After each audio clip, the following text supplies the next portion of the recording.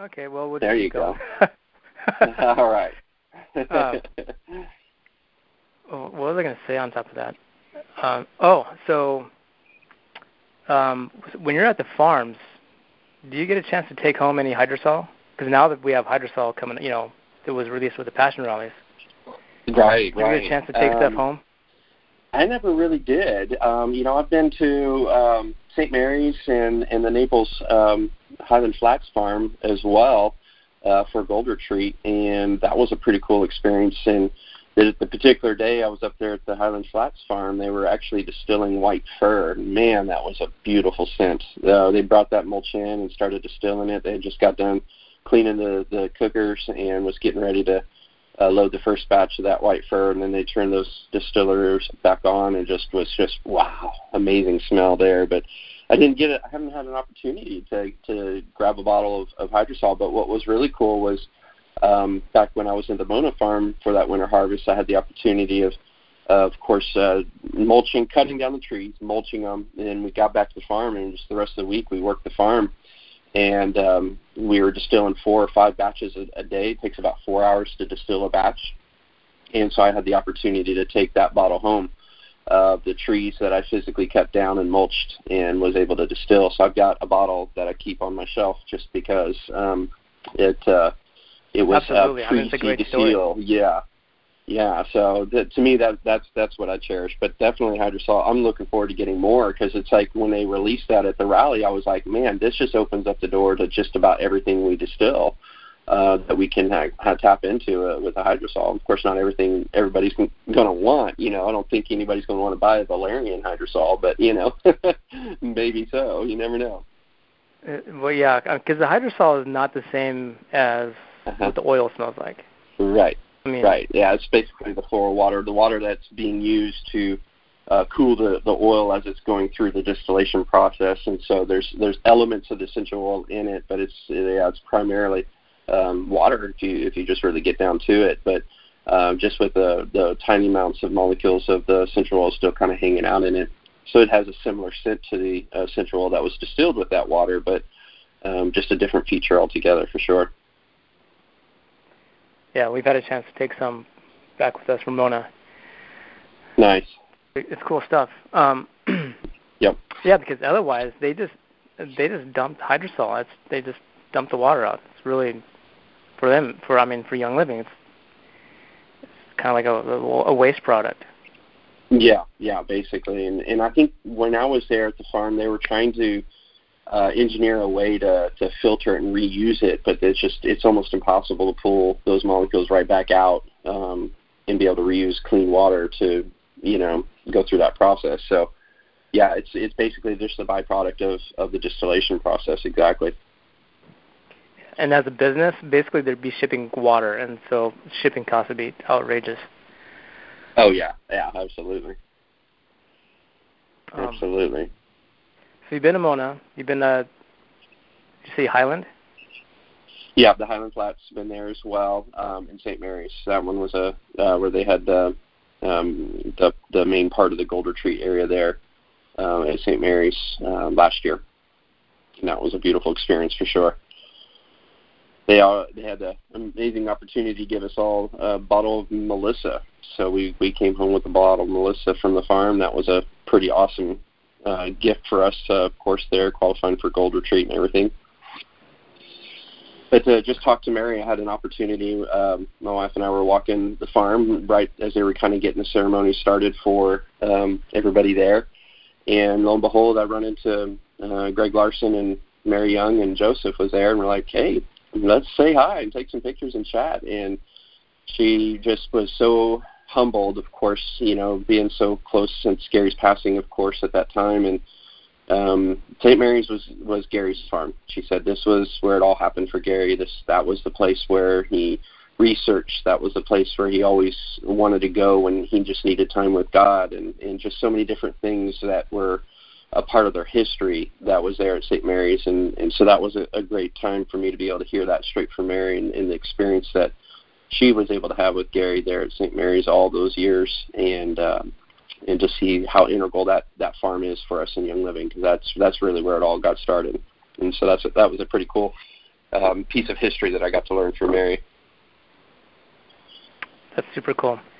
Yeah, because not a lot of people have a chance to, nowadays to even be in the same room with them. So. Yeah, that is true. So did you get to experience anything with the peppermint? Because I know there's a difference between the peppermint from Highland and St. Mary's, just because of the altitude. Have not. No, they weren't working with any peppermint at the time. They were finishing lavender, actually, up at St. Mary's that season, and so they were transitioning and going to start working on some more distillation, but they were finishing up with the lavender harvest that they were doing, the last bit of it for the season, and so I didn't get to do any work with the peppermint, and so, yeah, I'm not familiar with the differences that we're seeing between there.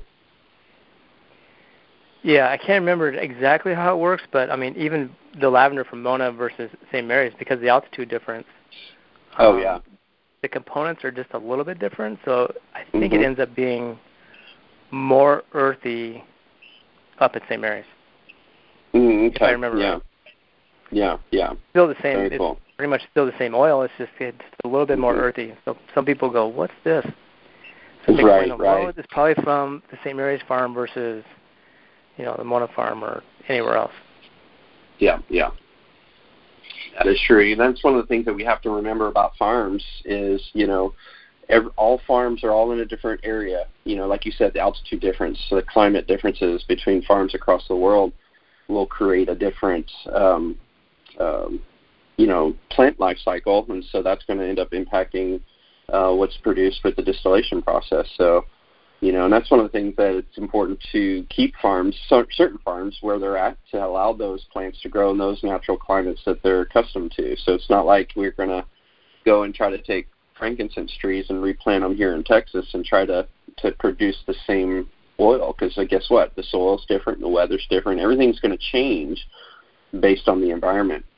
And so that's what's unique about having farms across the world. It gives us the ability to really tap into the way those plants were derived and have been for generations and generations, thousands of years, that we get to tap into those oils from those plants and see the natural constituents that come from where it naturally grows. And that's a very important facet to what we do with Young Living and the farms that we have and the partnership farms that we have, that gives us the ability to access those plants. And it's a pretty amazing thing to think about when you look at the global scale of it. You talk about how much we go through with just one farm. Well, that's just one farm. Imagine multiplying that across globes and international marketing and traffic and trying to get the products and the oils, across the seas back here to America and all that good stuff. So there's a lot of different variables that go into that aspect, but that's the cost that we put into to be able to access those plants. And again, where they naturally grow gives us the ability to tap into those natural constituents that are part of those plants in that region. So it's a pretty cool process all in all. Yeah, I agree. I'm going to backpedal a little bit because you're talking about Gary showing up in his old truck and getting his old tractor. My very first convention, I think I did some personal training early in the morning at different hotels, and I cut across the backside of the Salt Palace. I was heading over to, I can't remember, one of the hotels across the street. And the owner of the company, Gary, showed up. So this is like 6 o'clock in the morning. He showed up to the back of the Salt Lake Center Palace, and it was just an old white pickup. And so I tell people this story all the time, because it's like, you think that anybody who has back then, Young Living was like a $190 million company. Now we're at, $2 to $3 billion.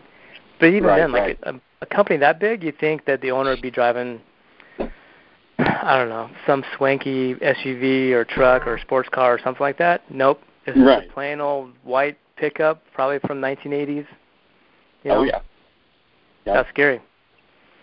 Yeah, exactly. And I think that's a super important part to learn about that too, because Gary invested in what counted, and that was the farms. And Gary invested in Young Living and put it right back into the farms. He understood that in order to have oils for the generations to come, you got to have the farms. And so that mentality, he wasn't a money-hungry guy. He wasn't, like you said, into the flash and show like that.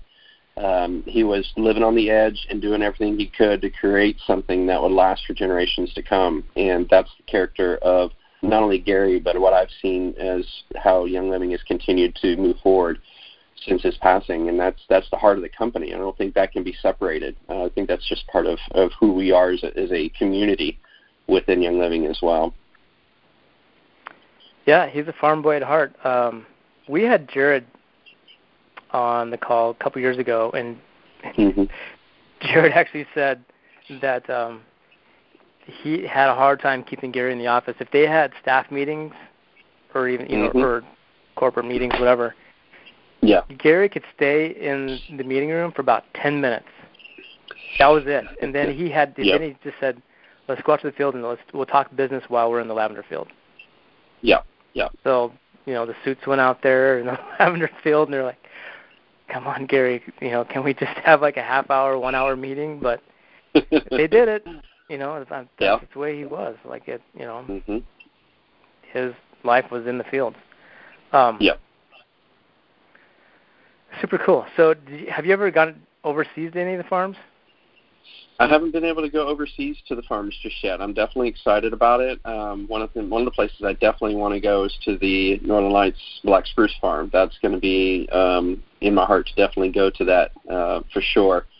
But I definitely want to travel overseas to definitely see some more farms all over Europe. Being in the Army, I was actually stationed in Germany, so we have a heart to return back to Europe soon. So when we go, we're, of course, going to make it intentional to see as many farms over there as we can. So that's going to be on our list coming up here pretty soon. So absolutely. Well, you guys will be busy with all the farms they've had in the last 2 years pop up. Oh, yeah. Yeah. It'll be worth it, though, for sure. Northern Lights would be cool. Have you ever personally seen einkorn? No, I haven't. I saw at the Mona Farm they had planted some when I was there for that week of winter harvest, and so it wasn't even a foot tall yet at that point. So I haven't seen it beyond that in person. But I know how Gary was talking about how they're pretty much growing it at nearly every farm that we have, just to see how it grows in the different climates in regions of the world. And so yeah, it's a pretty amazing plant in and of itself, for sure. Yeah, they have a wheat stalk that's 6 foot tall. It's crazy. Yep. Crazy. I mean, because we're so used to knee high. Right. With all the hybridization going on with the other wheats. Oh yeah. Yeah, absolutely. And that's one of the things too that makes that so unique is it's just getting back to the ancient grain, just getting back to the ancient history of that and the original structure of that plant. It changes everything. It gives us the ability to respond to it properly in our body and actually get the nutrients that plant can produce for us to process. So that's a huge, huge thing. And I think I'm looking forward to seeing more and more einkorn products come from Young Living simply because it can do so many different things and have such a sustainable facet to our diet that I'm excited about seeing more options coming for the einkorn stuff for sure. And it tastes good. Oh yeah. We can't. Hey, get you ever tried the einkorn berries? So. Oh no, we haven't had the einkorn berries yet. No. I'm just going to warn you that it's a process to cook it. Oh yeah. It's a process. Okay. Take time with it, right? I think you boil it for about an hour or something like that. Oh wow. And then I think and then you got to be mindful about getting the rest of the husks off and stuff like that. Because we've done it once. No, I think we've done it twice, and we don't really do it that often because it's such a process. Oh yeah. But it's good. It's such a process to cook it. Mhm. Yep. Yeah, that's why you got to be. I mean, you really got to be out there for sure. Yeah, you got to really be a chef of some sort, or like really into cooking things like that. Really dedicated for that one, huh? Yeah, I mean, we make ghee on our own, which is a process in itself. But the einkorn berries, it'd be on that same level as making ghee.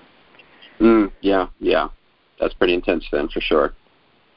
Yeah, it is, but it's good. It's good. It's just a process. Oh, absolutely. But yeah, I'm so excited about all the products with the einkorn coming out still. Mm-hmm. Yeah, absolutely. And it's just a matter of time. Like I said, it's a matter of course, inventory and being able to research and come up with new products with it. But it's got so many capabilities. It's going to be pretty cool to see what comes out. So have you, as far as like the seed to seal process, did you ever get a chance to be in the greenhouses and like see how it started from seed to? Oh yeah, absolutely. I spent probably, I don't even know, 5 hours one day, basically separating the little seedlings into their individual little tubes in the greenhouses.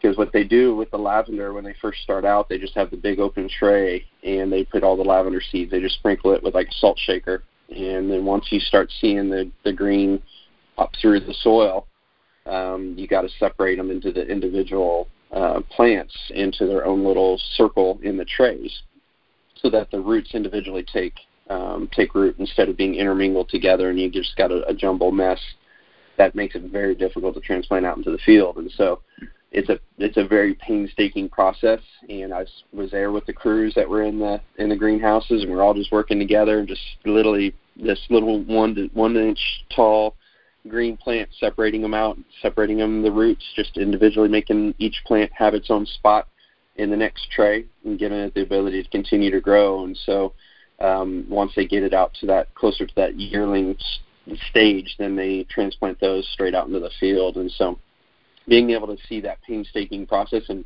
actually do it for a good 4 to 5 hours in a row, I was super appreciative to not only the men and women that do that work on a daily basis, but honestly, I started thinking about it. I was like, man, the cost of that 15 ml bottle of lavender is so well worth it. When you understand all of the steps that it really takes and the time and effort for each individual plant that we put out into the fields, and then tender it and take care of it and get it prepped and ready for harvest and distillation. And then even in that process of itself, waiting for it to be the right levels for it to be distilled as it's laying out in the field or laying out in front of the distillery. I mean, just thinking about all of that stuff and all the processes that go into what it would take to make that one bottle, it was like, this to me at that point, I was like, man, this is cost effective. For that 20-something bucks for that bottle, that's cost effective because of the amount that it took to go into it. And while I was there, I actually had the opportunity to meet the crew that was coming out to evaluate the farms, because one of the biggest things that we talk about all the time when we're teaching our oil classes is how much we go into making sure when we harvest, we're just harvesting that plant, right? So I met the crew that was coming in to evaluate the fields because they hand-pick the weeds away from the lavender plants before we harvest. And so they were coming in that spring to just kind of get an idea of what the layout was and how many acres they were going to be working that year. And that was a cool experience to be able to meet those people, because it's like, really, that's, you hear that and you see that, written out or, on social media or whatever the case may be. Oh, yeah, we handpick the weeds. Like, but what does that really mean? That really means a whole bunch of people coming out and literally going row by row and handpicking those weeds out of the field and getting it ready for harvest. And, just thinking about all of these steps that it takes to go into, again, producing that one bottle of oil is just phenomenal. And the care and concern that's taken through that process. So let me give you another full example of some of the care and concern put into this. It's not just the labor intensiveness of it all. It's also the attitude and the mindset of the workers. One of the things that the farm manager made very clear to us when we came to work the winter harvest, they said, look, we don't curse out here on the farm. We eat clean, and so we expect you guys to do the same. And so, we're out there working, and we're doing what we needed to do, and it was to have us have the same mind frame of being clean and being able to have good communication between each other, and you could see that within the workers in order to foster a positive environment while working around these plants that are creating so much positivity in our health and wellness, right? And so it goes down to the very core of that. And that was just a fascinating perspective. I never thought of that would even be something that was instituted, but that was something that Gary was very passionate about. He said, look, workers that work on the farm and even those that go out to the winter harvest and doing the different harvests that are out there, there's a process for this, and we got to take care of the plants, and that comes down to the very communication between each other and between us and the plants, right? And so that was something unique. I gained so many different aspects and learned so many lessons just from that 1 week of spending time there at the Mona Farm that, again, just that solidified my passion for sharing and living. Aside from, sharing it from the results side of it, like I was already experiencing amazing freedom in my wellness journey myself. So for me, it was on top of all of that. And then I had this amazing experience at the farm. I was just ready to go gung ho, and sure enough, we did. I was excited with my wife, and we continued to share and grow, all the way through silver and into gold. So it's just been an amazing journey for us, and I'm humbled and grateful to be a part of it. And I'm super grateful for the level of dedication and commitment Gary had to building this. That's something fierce right there, and something to be grateful for sure. You're talking about stuff that they don't mention in any of the Seed to Seal literature or videos, period. Mm-hmm. I mean, you're talking about the deeper stuff behind that. Oh, yeah, absolutely. And it's part of the culture. And I don't know if you've experienced this, I've also heard that he actually uses red worms for his own mulching, too. Mm-hmm. Yeah, and it's the composting in itself was pretty phenomenal. Because once we distilled the juniper, it's mulch, right? So once we distilled the juniper, we took it out of the cookers and took it to the backside of the farm. It wasn't trash. It was actually meant to cool down and then mix within the composting out in the field. And they had this huge section. And, of course, it smells like compost, let me tell you. This big old pile of compost back there that they would till and turn and just over time get it prepped and ready to go ahead and start putting out in the fields, at the right time. But then what they started doing is that very season of juniper harvest was the first time that Young Living, and remember this is February 15, I was talking to the workers that normally come out. They were used to only coming out to harvest juniper every 3 months. So once every quarter they would come out and harvest juniper for a season, and then once Young Living got their quota, they stopped the production. They stopped cutting down the trees, and they said, hey, look, we got enough juniper. And that very week that I was there, they got the official order from Young Living, year-round distillation. We need enough juniper to supply the world. And so they got the order, and it was year-round distillation.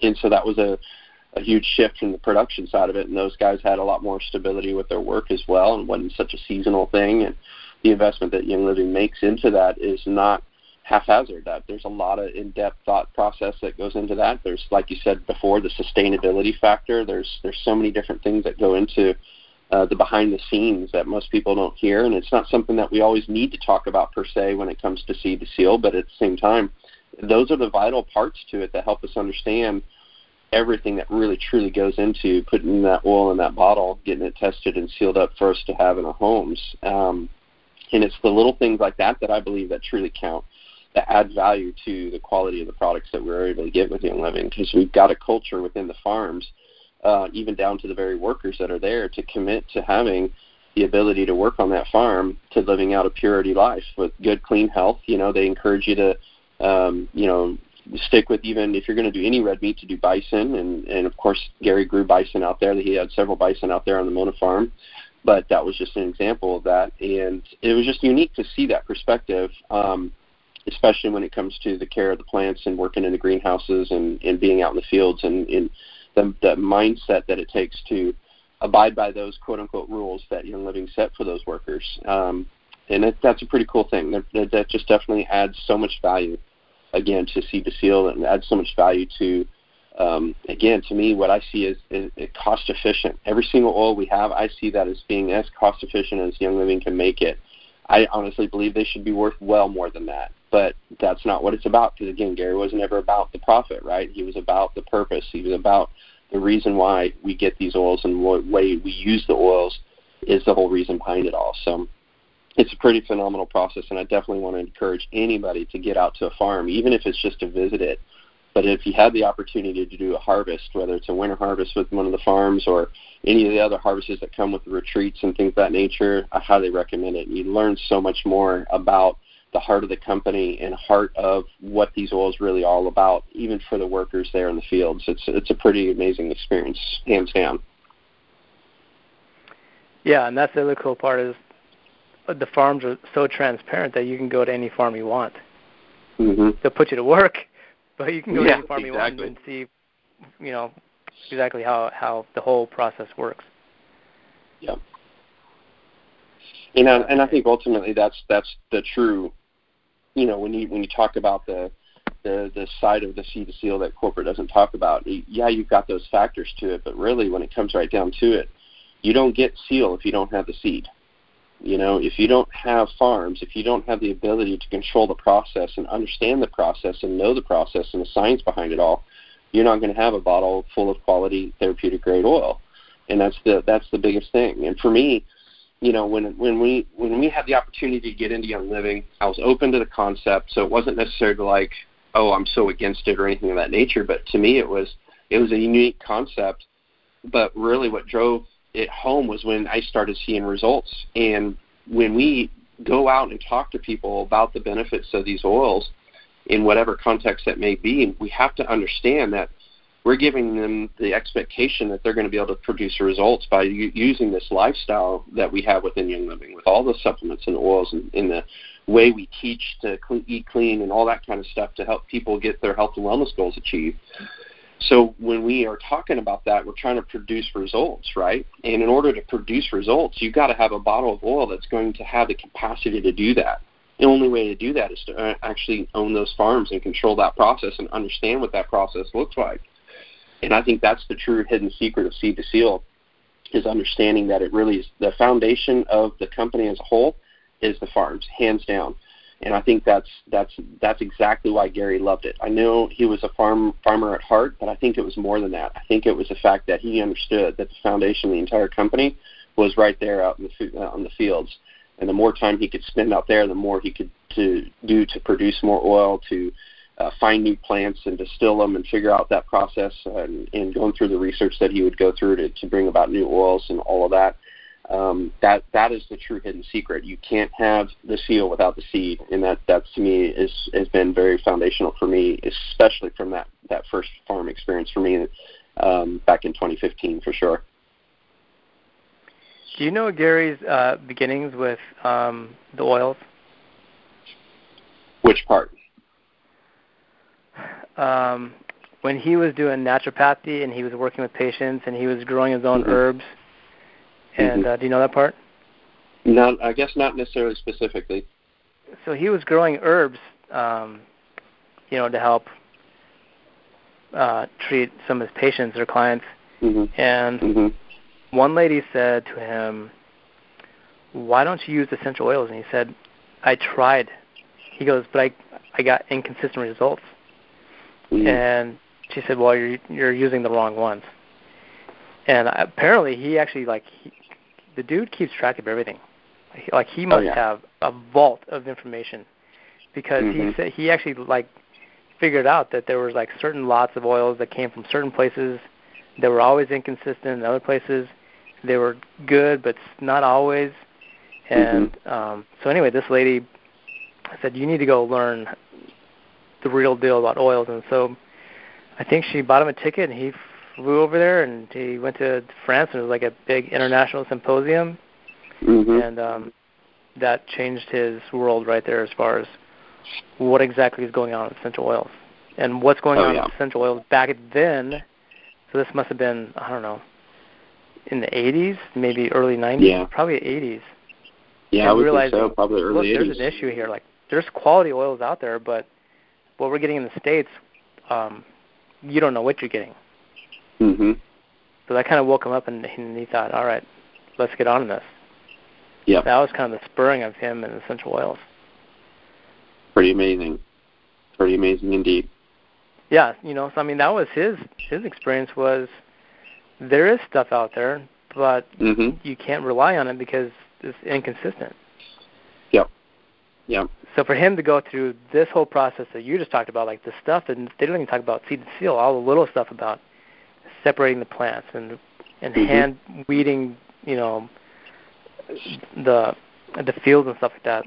I mean, that's And it went like right down to that level.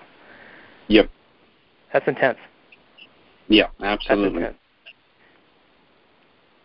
Crazy. And that's why I say every time, it's so worth the money that we spend on these bottles. And every time somebody says, "Oh, well, they're so expensive," I just cringe. I'm just like, you don't even know how what I consider cost-effective these oils are. You don't have any clue. And so, yeah, it's amazing, hands down.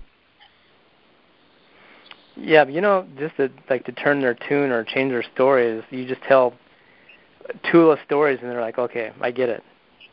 Mhm. How labor intensive it is and how strict they are with the quality. Yeah. And they're like, okay, I get it. So true, so true. So you haven't been to Hawaii? Not yet. Not yet. I'm sure you got a whole list of things coming up. So let's talk about, so you guys, the last time I talked to you guys, weren't you guys at Gold? Didn't you just jump to? Yeah, we had just recently had ranked to Gold, and then of course subsequently qualified for Gold Retreat and went to Gold Retreat. So that was pretty exciting for sure. So yeah, our goal, of course, is to hit platinum this year. Just based on where our team is sitting and the growth that we had. We actually just last month had another silver flip in our team, so that was pretty exciting. So we've really kind of continued with our main philosophy, like we've chatted about before, of just pouring into the hearts of our people. When we can realize the ability that we have as individuals to be an impact for positive change in other people, then that change and that shift that happens and the amazing shift that goes forward from there produces leaders like there's nobody's business. And we've seen that, and it's just been amazing for us to do what I call this heart work. It's a lot of heart work. We got to spend time. It takes effort to help people grow out of their shells and to be the people that they truly are inside. And it's just helping them get out of those comfort zones and those boxes they've created over the years. And when you see them come out of that and realize that they do have potential within to do great things and to be a great leader for them in their own team, and they realize and they take ownership of their own team, and all of a sudden things start shifting and growth starts happening, it's a pretty phenomenal thing to see. And so, yeah, those are going to be some of the key aspects that we continue to foster within our team that has produced, again, leaders and up-and-coming leaders when it comes to ranking up. So it's been an exciting journey. I think this has been a season of extreme growth on the personal development within our organization, at least, over the last 6 months. And it's been producing a lot of amazing results on the flip side of that, and we're starting to see a lot of the fruit of that labor as well. But we've got a handful of folks that are just on the verge of flipping to silver, and even one or two more that are on the verge of going to gold. So hitting platinum by the end of the year is more than feasible, and we're super excited about that for sure. Because the more people that we can have an outreach to, the more that lives are changed, and that's our ultimate goal, is to be a blessing to other people and to see their lives change for the better. Man, you just brushed over like a gold nugget that I don't think very many people just picked up on. And they're probably like wondering, how are you doing this? Because Jen, when she brings on leaders, she usually picks the golds and the platinums because they're the ones that are like working it. By the time they get the diamond, they're kind of like, in management mode. We're in the gold and trenches, platinum, so they're working it. And so she always brings on the people who are working it. And so what I'm gathering is that the way you're doing this is because you said one thing that was like really powerful was getting people to step into their leadership. Mm-hmm. A lot of it was personal growth. Mm-hmm. Because when you get to, even when you get to silver, sometimes you get stuck in a management mode and you kind of like micromanage people, which is the worst thing to do. Oh, yeah. Or you kind of just go hands off and just say, ask me questions when you need to, but, do your thing. Mm-hmm. But you are taking a different approach as far as really focusing on developing personal growth. Mm-hmm. And just kind of like getting over your junk. Yeah. As we built early on, we quickly realized that we all got junk. Every one of us do. And if we're not willing to work through that and get on the other side of that, and we'll start walking in the freedom of your own identity and who you are and your own purpose, and you're going to struggle trying to become a leader in Young Living. You're going to struggle developing a large enough of a network marketing business to be successful with it. And we've seen leaders come and go that never really kind of cross that threshold of really diving into their personal growth and personal development, that eventually their businesses didn't grow very fast or not at all. And they always wondered why, and we always brought it back to it.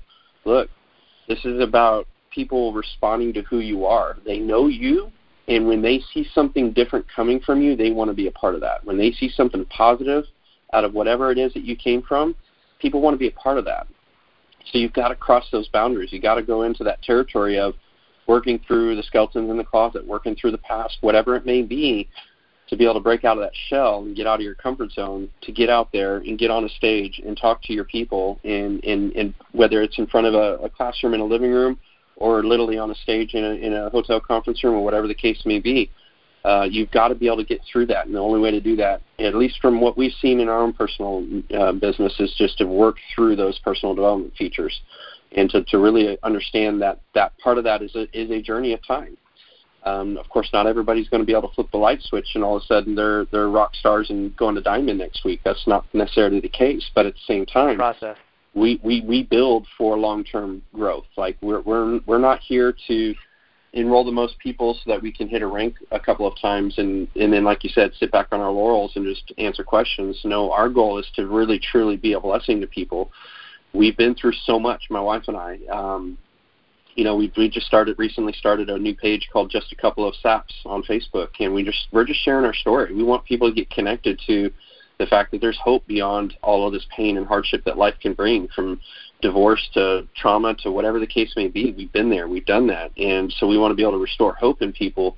And we've seen on the flip side of that when people actually take that challenge and start working through their stuff, how amazing that they are their whole attitude changes. The light in their face is they shine, and the role and responsibility they take within their own organization changes. And that's where we see the shift. Because we could do this all day long. We could build our whole business. We could train every single person we got 1,400 members in our team right now. We could do that. That would take up all the time in the world. That would take up all the energy in the world. But in all reality, what we need to do is help our leaders through those obstacles or those roadblocks on their personal journey, because then they can help their own leaders do the same thing. Because we always talk about duplication is key in network marketing, right, in our businesses. In order to truly do that and to get sound leaders that are going to take this thing and run with it, you got to be able to duplicate that part of it as well. It's not just teaching them how to teach a class. It's not just teaching them the benefits of the oils. It goes beyond that. It goes into, are you going to be able to take the reins of being an entrepreneur and be successful in your network marketing business with Young Living? And what does it take to make that happen? Because 99 times out of 100, people have never come from a background of being an entrepreneur. And so what we got to do is not just train them into what that looks like as far as the characteristics and attributes of a person that is an entrepreneur. But in order to get to that point, sometimes you got to work through some of that baggage in the back, in the history, right, of what that person's been through.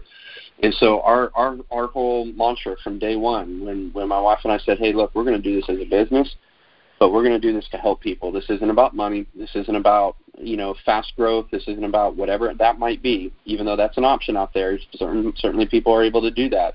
Our goal is to be a blessing, to change lives, and then to duplicate that into our leaders. And so we're starting to see some major shifts and transformations from that as well. That's a big deal, because that's where you get people to stick with it. Yep. Because it doesn't take very long for people that aren't willing to work through their stuff to all of a sudden fall off the radar as well. Well, that just saves me time. It saves us time and effort to where we can pour into the people that actually do want to work through this stuff, because they actually do want to build this business and they do want to be a diamond one day. And so for us to be able to spend the right time with the right people, you're going to have to get up close and say, hey, look, this is the journey we're going to do. Let's walk through this. And when we start teaching them some of the attributes of being a good entrepreneur and taking care of other people, and all of a sudden they realize that they're struggling with that aspect, and they see the areas within themselves that need that personal development. There's no fence sitting when it comes down to it. People are going to be like, yeah, let's do this, and we'll figure it out as we go. And then there's people that are like, yeah, this is great. I'm just going to buy oils and stay on my ER, and they walk away, at least from the business side of it. And that might be for a season, and for some, and some it may be a permanent thing. But at the same time, it always comes down to the personal development. In order to build quality leaders, you gotta be able to have quality of character, and I think that's one of the biggest things that we've learned along the way. Absolutely. Wow, I'm so glad I asked that question, because that's a big one. Because I think people struggle with how do you do the business, and how do you get people to stick. Mm-hmm. And you just nailed it right there. Yeah, and you can't be afraid to just say, hey, it's not the right time, for me to mentor you right now. You gotta be okay with saying no to people, even though you'd love to be able to have 14,000 diamonds on your downline. You've got to come into the place where you realize that not everybody's ready for it right now. And then you move to the ones that are, and you continue to foster those relationships over time, and hopefully those folks come back around and say, yeah, you know what, I'm ready now. And we've seen that occasionally as well. But it's important for us to come to a place, too, where we realize, look, we've only got 24 hours in a day. We can't make more out of it, so we can only help so many people. And those are the ones that are wanting it, are the ones that we're going to end up spending our time with them. And of course, we never neglect people. We always foster a relationship, but at the same time, when it comes down to actually mentoring them and helping them work through some of the personal development side of it, and to get them into healthy routines and habits for their own personal belief systems and their identity, it becomes real evident real quick what their purpose is. And some see Young Living as the the vehicle to get them to that purpose, so that they can be empowered financially to go do that thing. Or some see it as, this is my purpose. I want to go and teach Young Living for the rest of my life. We've had both, But it's until you can get to that point that they can make that decision. You've got to work through that personal development side of it, for sure. Nice. Wow. Awesome. Well, Jason Sapp, we're at the top of the hour, and I totally appreciate having you on the call. Your stories with the farms, your stories with just how you're doing the business, gold nuggets like the entire time. It was super awesome. So, I appreciate it, man. And thank you again for having me back on, for sure. Yeah, and when we're at convention, I'll make sure I stop by and say hi. I'm sure you're going to have a booth again, right? Yep. I'm actually just got done securing my table. I'll be table 20 at the Aroma Sharing vendor event there at convention. So y'all definitely come on by, come see me. Y'all can definitely follow me, of course, through all the links that I've got and all that fun stuff through my website and Facebook and Instagram and all that good stuff. But yeah, I'm excited about it and look forward to seeing you too at convention, man. Cool. I'm going to unmute and I'm going to let everybody say goodnight to you. Thanks, Jason. Thanks, Monty. Thank you. Appreciate it. Thank y'all. Thank you. Thank you very much. Young Living. Thank you. Enjoyed hearing your story. Yeah, it was great to meet you. Thank y'all so much. See you again. Nice. All right. Thanks, Monty, Thanks, for guys. hosting. Yeah, you're welcome. Okay, I'll let y'all. you go, Jason. Take care, bro. All right, bud. Thank you so much. Appreciate it. Take care. Bye.